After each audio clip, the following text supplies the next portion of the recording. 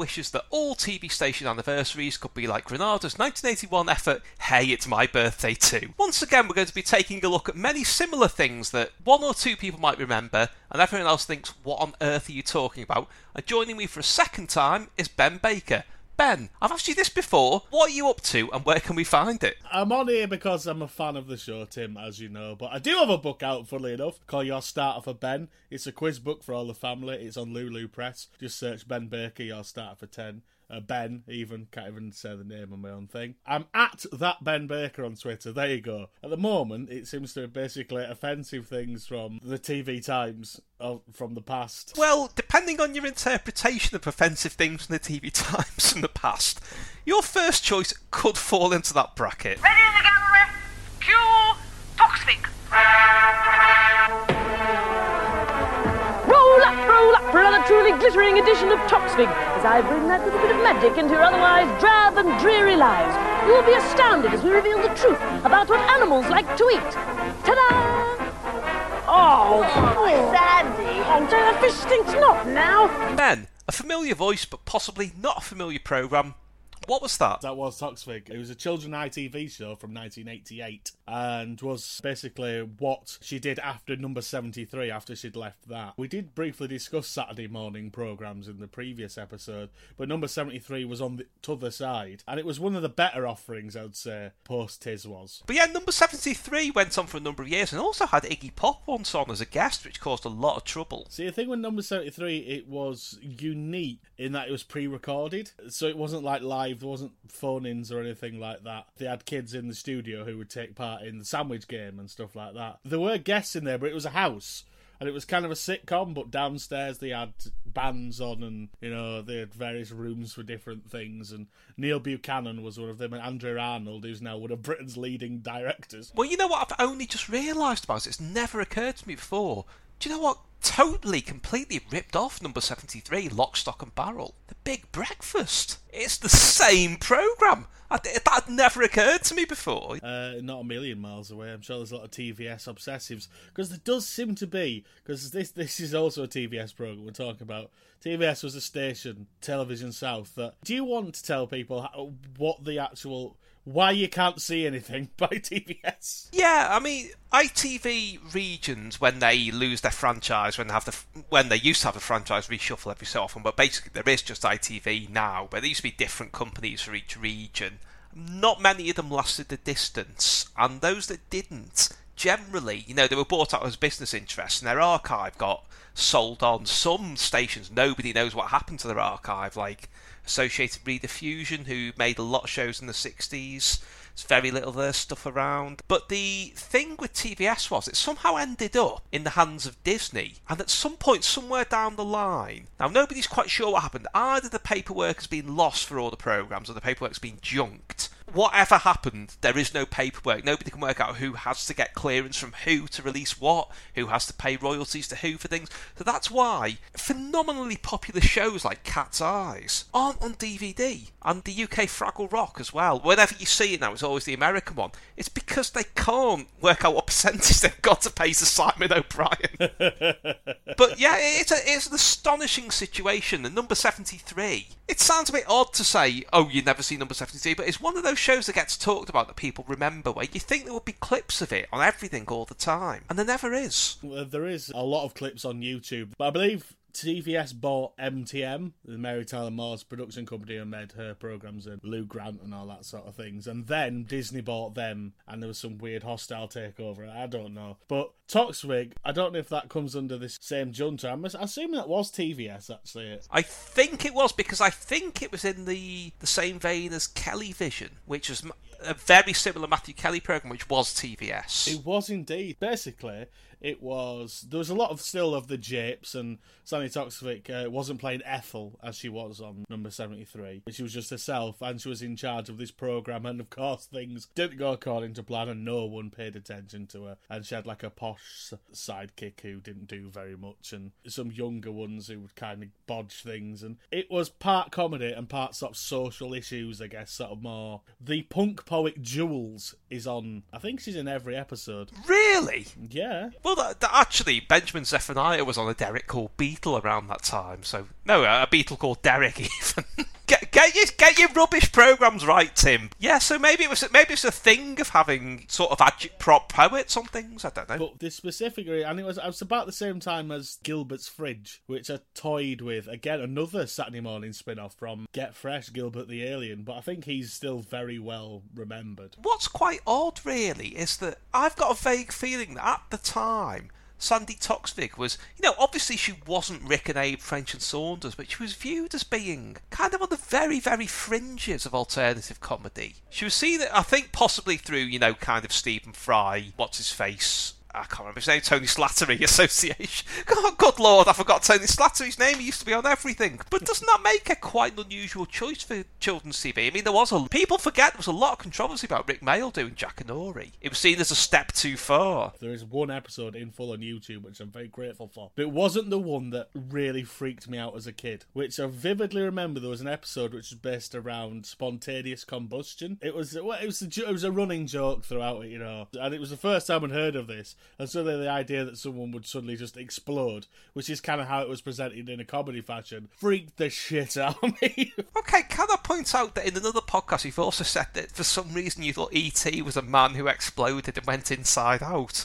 What was it with you with explosions? I don't know. So I'm hoping that there wasn't any exploding in your next choice, which is represented by this. Sale affaire à Pékin. Un meurtre, un coupable introuvable, des faux témoignages, des messages codés. Bref, mon enquête piétinait. Seul le sage pouvait m'aider. J'avais trouvé. C'était Chaoling le meurtrier. Les mystères de Pékin, un jeu MB. Yeah, I am not liking the overtones of that one bit. Ben, what was that? That was representing a 1987 board game, Mysteries of Old Peking. It's Cluedo set in Chinatown, effectively, but it had some quite neat little angles to it. There was like a red filter thing to look at some clues. There's a mirror that you could only see certain clues in, and you only got those cards and you had to work out who did it. So it was a fun game. It's just a bit massively stereotypical. Yeah, I mean, that was really... there's this idea that in the 80s everything was right on and all that was stamped out, but it still sort of lingered on into the 80s a bit, often quite unpleasant ways. I mean, I'm not saying that the pyramid advert was the most enlightened thing in the world. There was that Dandy Annual that really bothered me, whereas he knocked his neighbour out by accident with a doorknob. His neighbour fell in some black paint and woke up and said, "I'm going back to where I belong, Wongo Bongo Land." There was all this stuff was still around. And it's the stuff that idiots are now saying, "Oh, why can't we say that anymore?" Because it was unpleasant and it wasn't funny. Would that describe this board game? I mean, you said it was quite fun, but do you ever feel, this isn't right while you're playing? At the time, I'll be honest and said no. I think I got this as an Easter present from my uncle in 1990. So it came out originally in 87, so it must have been cheap somewhere. Basically what you do is you get, rather than like Cluedo, you get a selection of culprits on a card, and they all have guess who style attributes, and you have to work out from the clues which one it was. Would you like to know what the 12 possible suspects were called? I don't think I would like to know, but go on. Hu Mi, Dun Wong, Oh, Sly Lee, Seesaw, Wee Wun, I'm assuming that's the guy from the Cheers title sequence, Sing Song, Handy, Ah Chew. Oh, Tune! What is that, Simon Bates? It doesn't look that dissimilar, actually. Tee Hee, Scheming, So Long, and Fu Ding. And they've all got little pointy hats. Yeah, I don't need you to point that out to me. I kind of worked that out already. But it's a shame because it sounds like one of the very first of those kind of high concept games. The sort of things that led to things like Key to the Kingdom and Atmosphere. Where there were sort of interactive elements to them. Is that about right?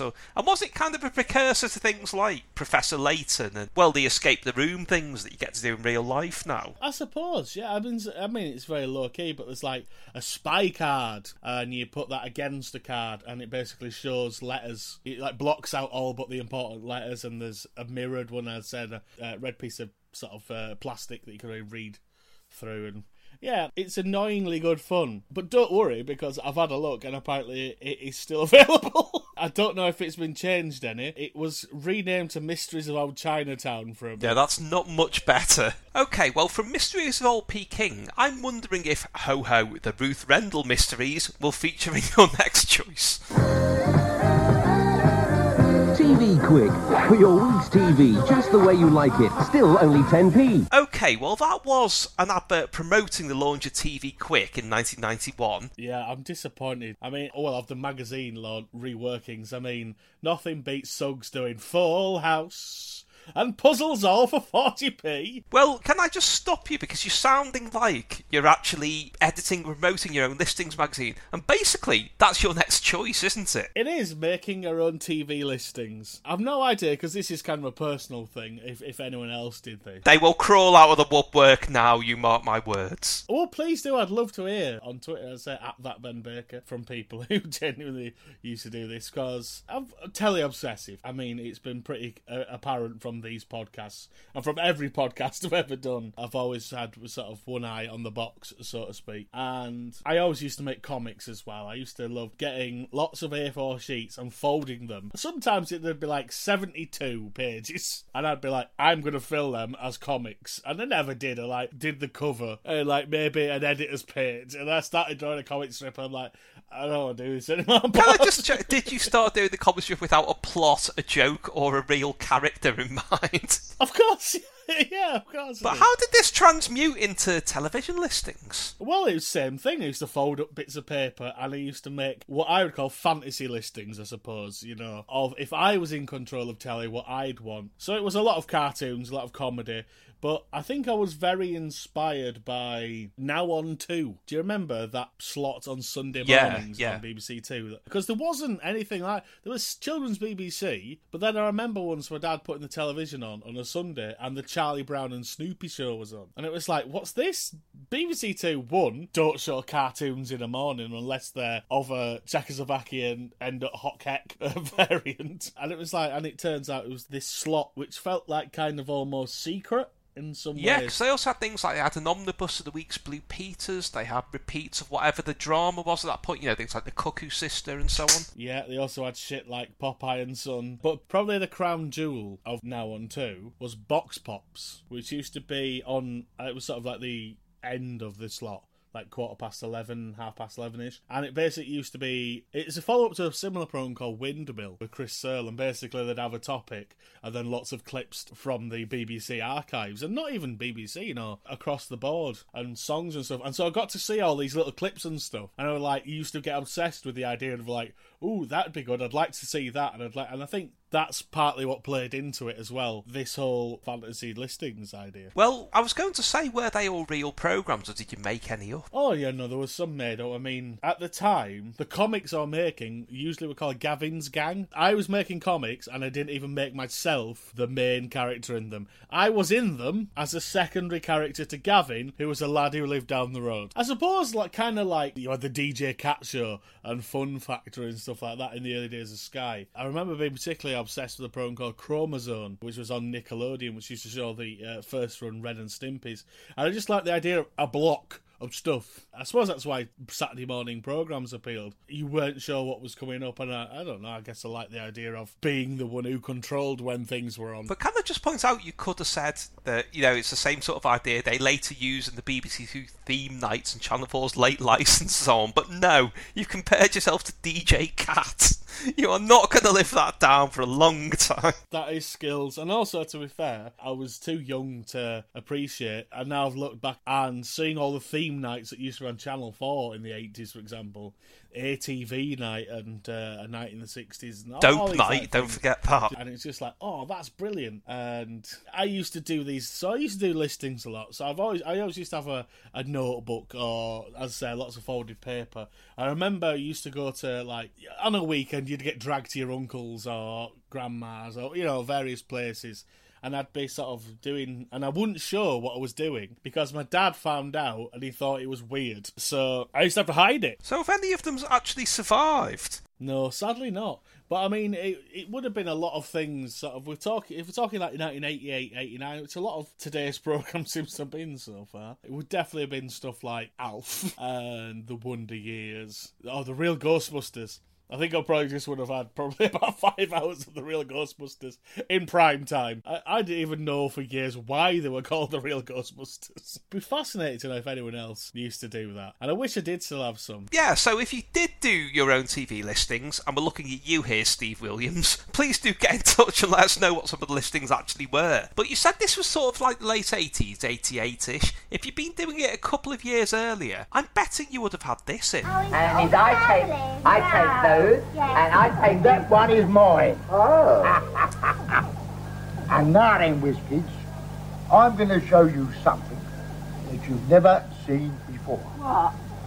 No human being has ever set eyes on it before. There is a peanut, right? Yeah. Break it open like that. Now, that nut has never been seen before. Okay, well that was a clip from the WizKids Guide, the early 80s children's ITV series, which, funnily enough, actually came up in Mark Thompson's one when we were talking about WizKids, the American action series. But we're not actually talking about the TV series. Ben, we're talking about the books it was based on, aren't we? Well, yeah, I did wonder what that clip was. I'd never seen the WizKids Guide. You didn't know there was a series. You see, I only knew it was the programme. I didn't know there were the books. When we were discussing in the previous episode about when the book fairs would come, these were Peter Eldin's book. There was more than just the WizKids Handbook. There was the Secret Agent's Handbook, Trickster's Handbook, which I actually have in my hand right now, the Explorer's Handbook, Spookster's Handbook, Millionaire's Handbook, Magic Handbook, Young Road Traveller's Handbook, Dog Botherer's Handbook. But there were like little guides of little tricks and tips and stuff you can do. Jokes and, well, as the front cover of this one says, 200 tricks, jokes and stunts to fool your friend. And this particular book is from 1980. Fortune-telling banana. You will need a banana. Ask the banana a question. Now cut off the end furthest from the stalk and look at the centre of the pulp. If it looks like a Y, the answer to the question is yes. If it looks like a dot, the answer is no. If the central dark portion of the banana is any other shape, then your answer is maybe. Okay, so apparently Peter Eldin was actually a magician by trade. So he's pulling a lot of rabbits out of hats in terms of getting content for the book, isn't he? The next one is floating sausage. And what you'll need for this one is 2 fingers. Hold the tips of your 4 fingers together in front of your eyes, look beyond your fingers, and it will look like there's a floating sausage. So, were there any other series of books like this that you had? Because I seem to remember there were quite a few kind of, zany times for kids book series in the 80s and 90s. Yeah, there used to be the Filophone, which was kind of, they're kind of an updating of these books in some way, but looked like a Filofax. So it had little fake tabs down the side and a faux leather cover, and it had like puzzles and games in it and stuff like that. But yeah, there was definitely a mania for sort of, I suppose there still is, kids will always be fascinated by practical jokes and tricks and stuff like that, and I suppose I think the surviving comics that are about now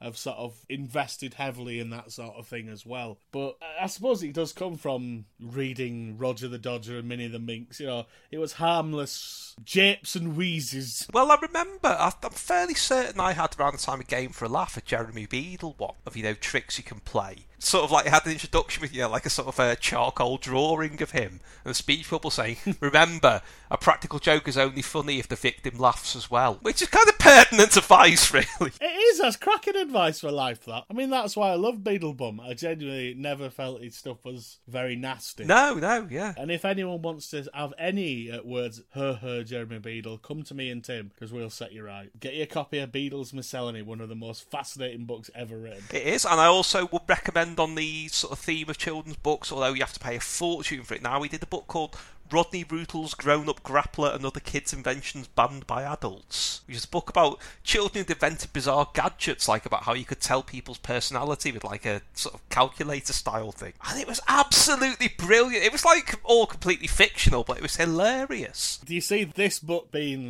printed from 1980 just pre-states the calculator fun era? What's on the cover of it? Is it like kind of like the Supergram book covers? That's what I'm picturing. That sort of illustration. This particular one has got a man peeping out of a blindfold, which is about to pull a sheet on, and there's a lot of stacked up crockery and plates and saucepans and stuff. I think the idea is he's going to cheat and not really, Right, I'll read you another one. Funnel fun. You'll need a funnel or cone of paper. So instantly it could be a cone of paper fun. Light a candle and hand the funnel to your victim. Blow the candle out by blowing through the funnel. Most people will now put the narrow end of the funnel to their mouth and blow. It will never go out. Then you turn it round. It will blow out.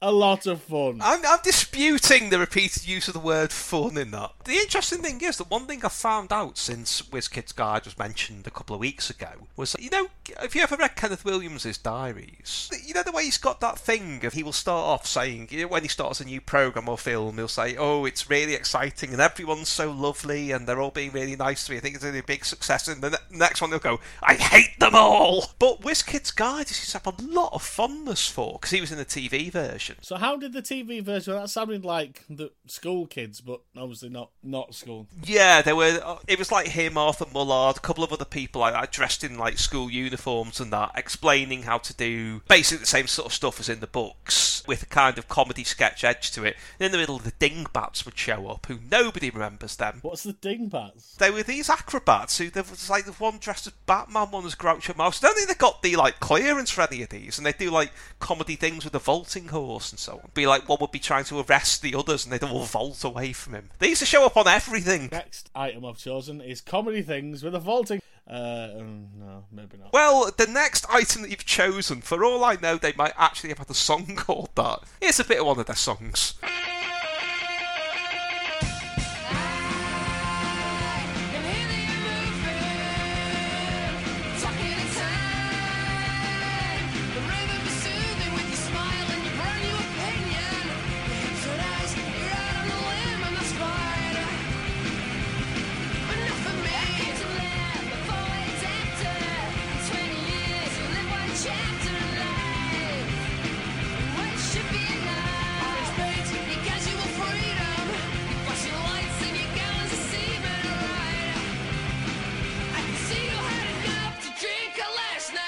Ben, who was that? And was that called Comedy Bits with a Vaulting Horse? Sadly not. That was Hear the Air by Moho Bishopi. No bells rung then. Absolutely not, which is weird, because, I remember Manifesto and Tool and bands like that. Yeah, your Manifesto and Tool, the main bands you remember from the 90s. Moho Bishopi were one of those bands that seemed to be on supporting a lot of people between 2000 and 2001. I saw them a number of times, and so much, I liked them so much, I ended up going to their gigs, and they definitely played Leeds a lot, although they were a Welsh band. I'm just going to hear the sort of nasal-voiced indie rock, but they always seem to have something about them, just something a bit more interesting. There's a song called Name for Nameless Things, and they seem to have this, basically, I think the Kaiser Chiefs did their thing a few years later, and people went, oh, that's good, slightly sardonic lyrics about relationships and being an outsider and stuff like that. Well as arriving too early for that, were they a bit too late for the, when Welsh indie rock was cool in the late 90s, with your Catatonia, Super Fairy Animals,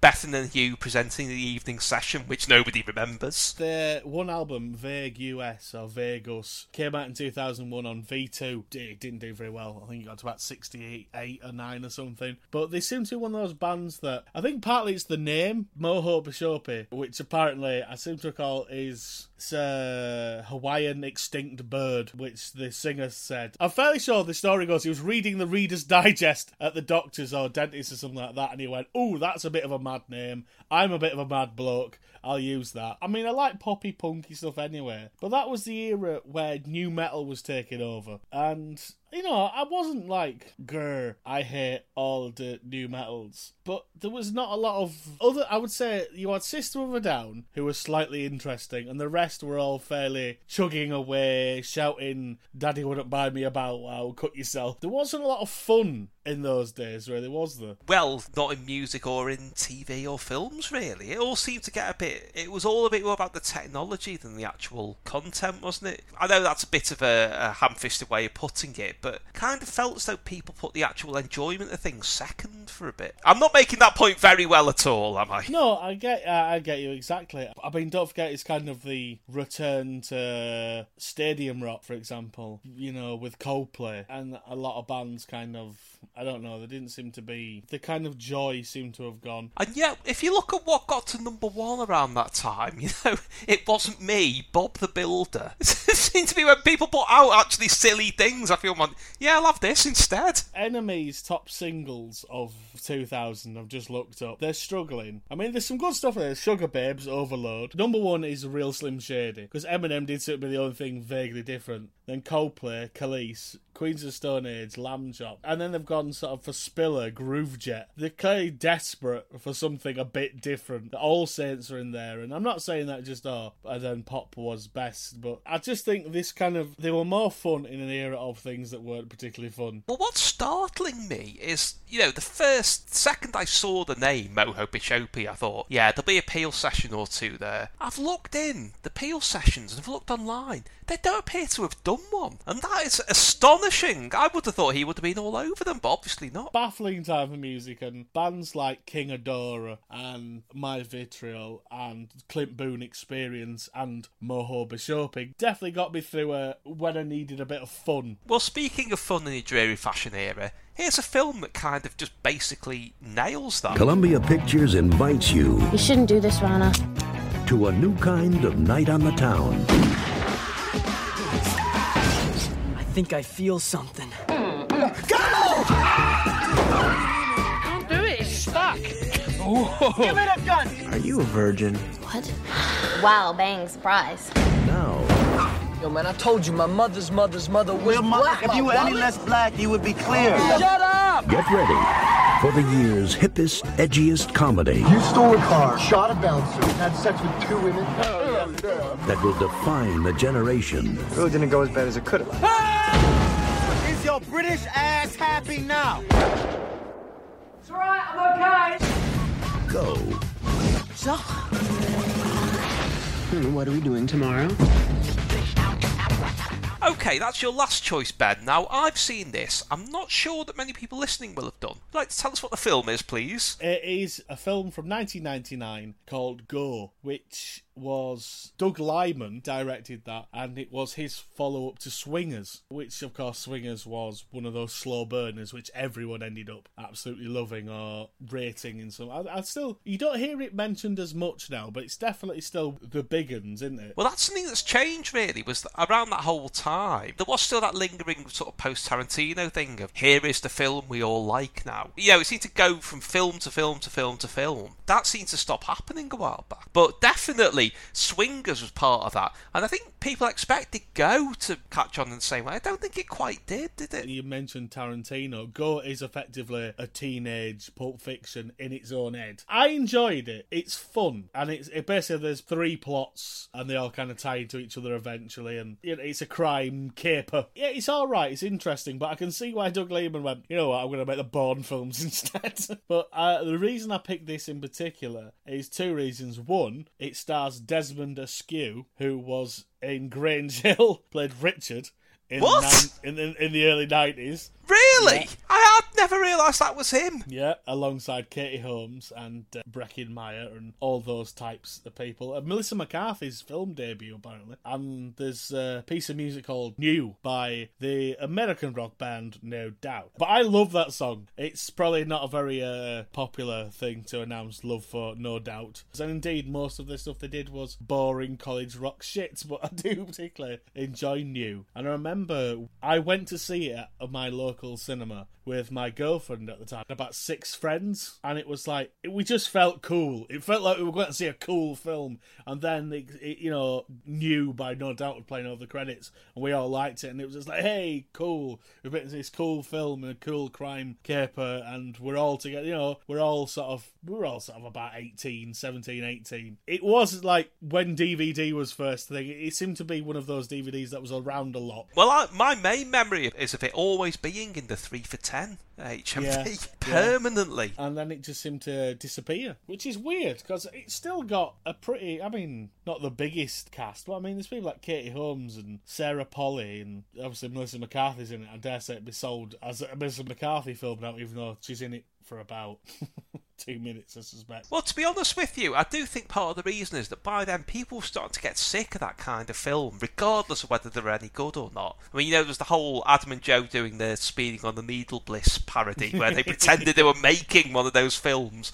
There were things like, what's the one with the Belle and Sebastian soundtrack, where it was really like, you like this, and you got about 5 minutes in and thought, no, I don't like this at all. Storytelling, yeah. Well, it doesn't have a Belle and Sebastian soundtrack, famously, because they recorded it, and then they used about 3 seconds of it. I mean, I'll go through the Ghost soundtrack for you. It's the most 1999 thing in the world. So obviously we've got the No Doubt song. Steal My Sunshine by Len. Natalie Imbruglia. Gangster Trippin's on there. Lion Rock. BT. Air. Left Field. Eagle Eye Cherry. It's kind of similar to Human Traffic. It's about drugs, it's about people like having fun, but without any of the realism of Human Traffic. Was it as well, mentioning the soundtrack, was one of those films where the soundtrack was pretty much thought of independently of the film, do you think? Where, you know, it's got no real relation to what's going on. I mean, I always think, what's the early Shane Meadows one? Is it 24/7, where everyone had the soundtrack and no one had seen the film? The thing I mainly remember in 24/7 is I believe that's what was on the beanie that Bob Hoskins, played by Adam Buxton, is wearing in the Bobo song. And so Go definitely represents a period where films seem to be slightly more aimed at me, and I was kind of the market, and it was like, people want me in their cinemas. And of course the problem with that is that people like me would prefer to wait for it to come out on DVD, and even better, got into the 2000s, just pirate it instead. So that's probably why that sort of thing died off. I don't know. It probably would have been cheaper to get it in the 3 for $10 than it would to have downloaded it at that point, really. You know, the dial-up charges. Well, yeah. Okay, well, Ben, thanks for all of that, but I believe we might not even have seen the last of you on this show, but I'll leave that for everyone to find out. Anyway, until next time, bye!